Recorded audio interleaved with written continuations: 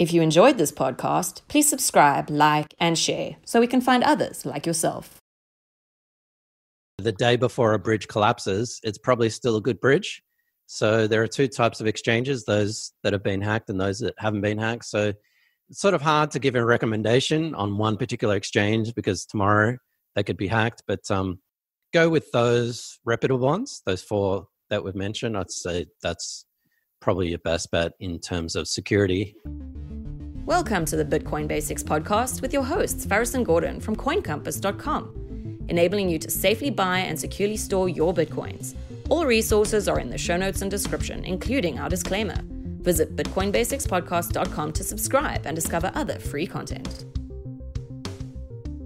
Hello everyone, welcome to day 20 of our Bitcoin Basics podcast. Today's date is the 16th of April. I am still here in New Zealand. We are still in stage 4 lockdown, self-isolation. Gordon, where are you? How are you? What are you? What am I? I'm an AI. I am still at the beach in lockdown. Apparently lockdown was going to get lifted today, but that's not going to happen. Another week apparently, blah, blah, blah. Who cares? So the current price of Bitcoin is 6,638 according to Bitstamp. And the current block height is 626,000. Gee, 626 would be Satoshi mining it. 626,195 according to Blockstream. And if you don't know what I'm talking about, head to blockstream.info. All right, thank you for that, Gordon. So just a reminder to everyone, we're doing a 30 Days of Bitcoin series.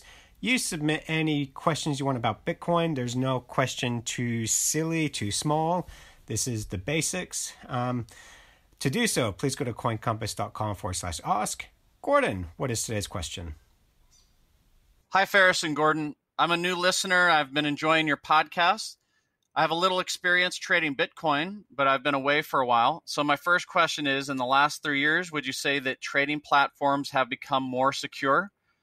I have family members who would like to get started trading Bitcoin as well. And they asked me recently what they should do to get started. So do you have any advice for them? What would be the first step for them to do? Okay. Well, thank you for that question. I'll just give a brief one here. So I actually don't really trade Bitcoin that much anymore myself. I definitely don't trade it on margin. I recommend Bitstamp simply because they've got a two-factor authentication and they're very liquid.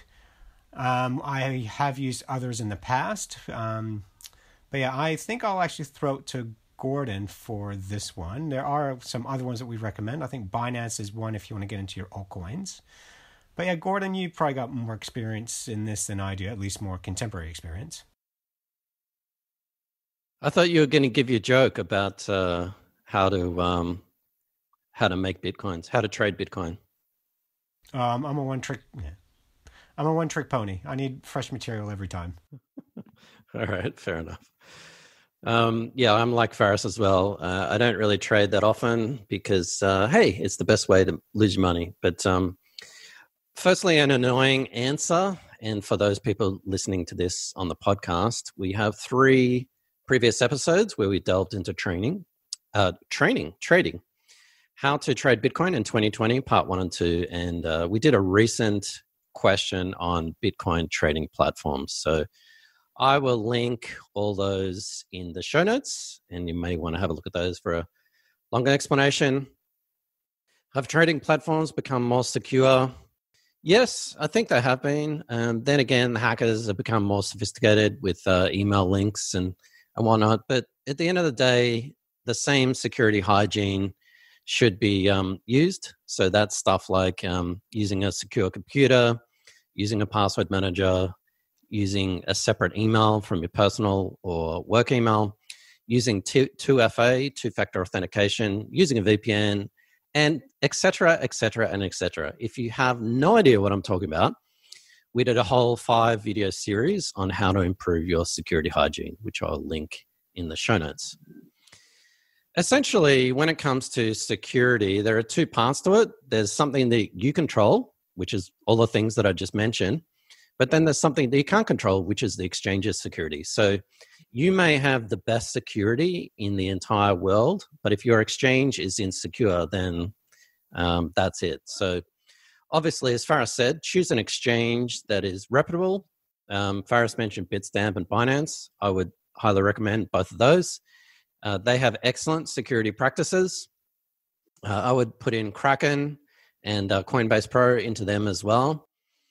But as I mentioned in a previous podcast, the day before a bridge collapses, it's probably still a good bridge.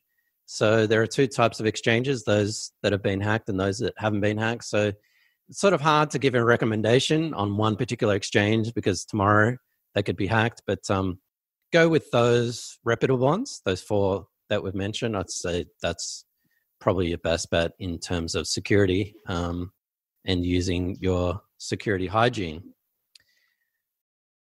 Do you want to learn how to safely buy and securely store your Bitcoins? CoinCompass.com is running a free 2-hour webinar on Sunday, 31st of May. To register and for more details, visit CoinCompass.com/webinar. So Gordon's raised 2 really good points there. One is what you can control, and what you can control is your own security hygiene. So before you go logging into an exchange and buying Bitcoin, you want to make sure you're doing it from a safe computer. You're actually protecting your online identity and doing everything you can for your own operational security. And this is why we say with Bitcoin, there's a lot you need to know before you buy Bitcoin. And that's what our video series, which are now available for free, do teach you just good internet practice. And the feedback we've gotten from people is this helps in everyday life with internet banking, with emails, not just buying Bitcoin. It's actually made their lives more secure, more convenient. The other thing is that you cannot control is the counterparty risk. So we mentioned Bitstamp, Binance, Coinbase Pro, and Kraken. Well, if you're trading large sums of Bitcoin, which we do not advise, you don't want to maybe have them all on one exchange. Nothing's stopping you from using all 4, so you spread out that counterparty risk. Yeah, that's an excellent point, Faris. So not your keys, not your Bitcoin is one of the memes that is no more apparent nowadays. If you leave your Bitcoin on exchange, then that exchange get hacked, you've lost it. So as Faris said, maybe spread them out into 3 or 4 exchanges. So at least if one of the exchanges gets hacked, you've lost 25%, which is not great, but hey, losing 25% is better than 100%. So I guess the second part to that is how to get started. That's pretty straightforward. Just sign up for an account and get started. We assume that you're talking about cash trading and you're not talking about margins or any kind of futures or paper trading or anything like that. So just get started.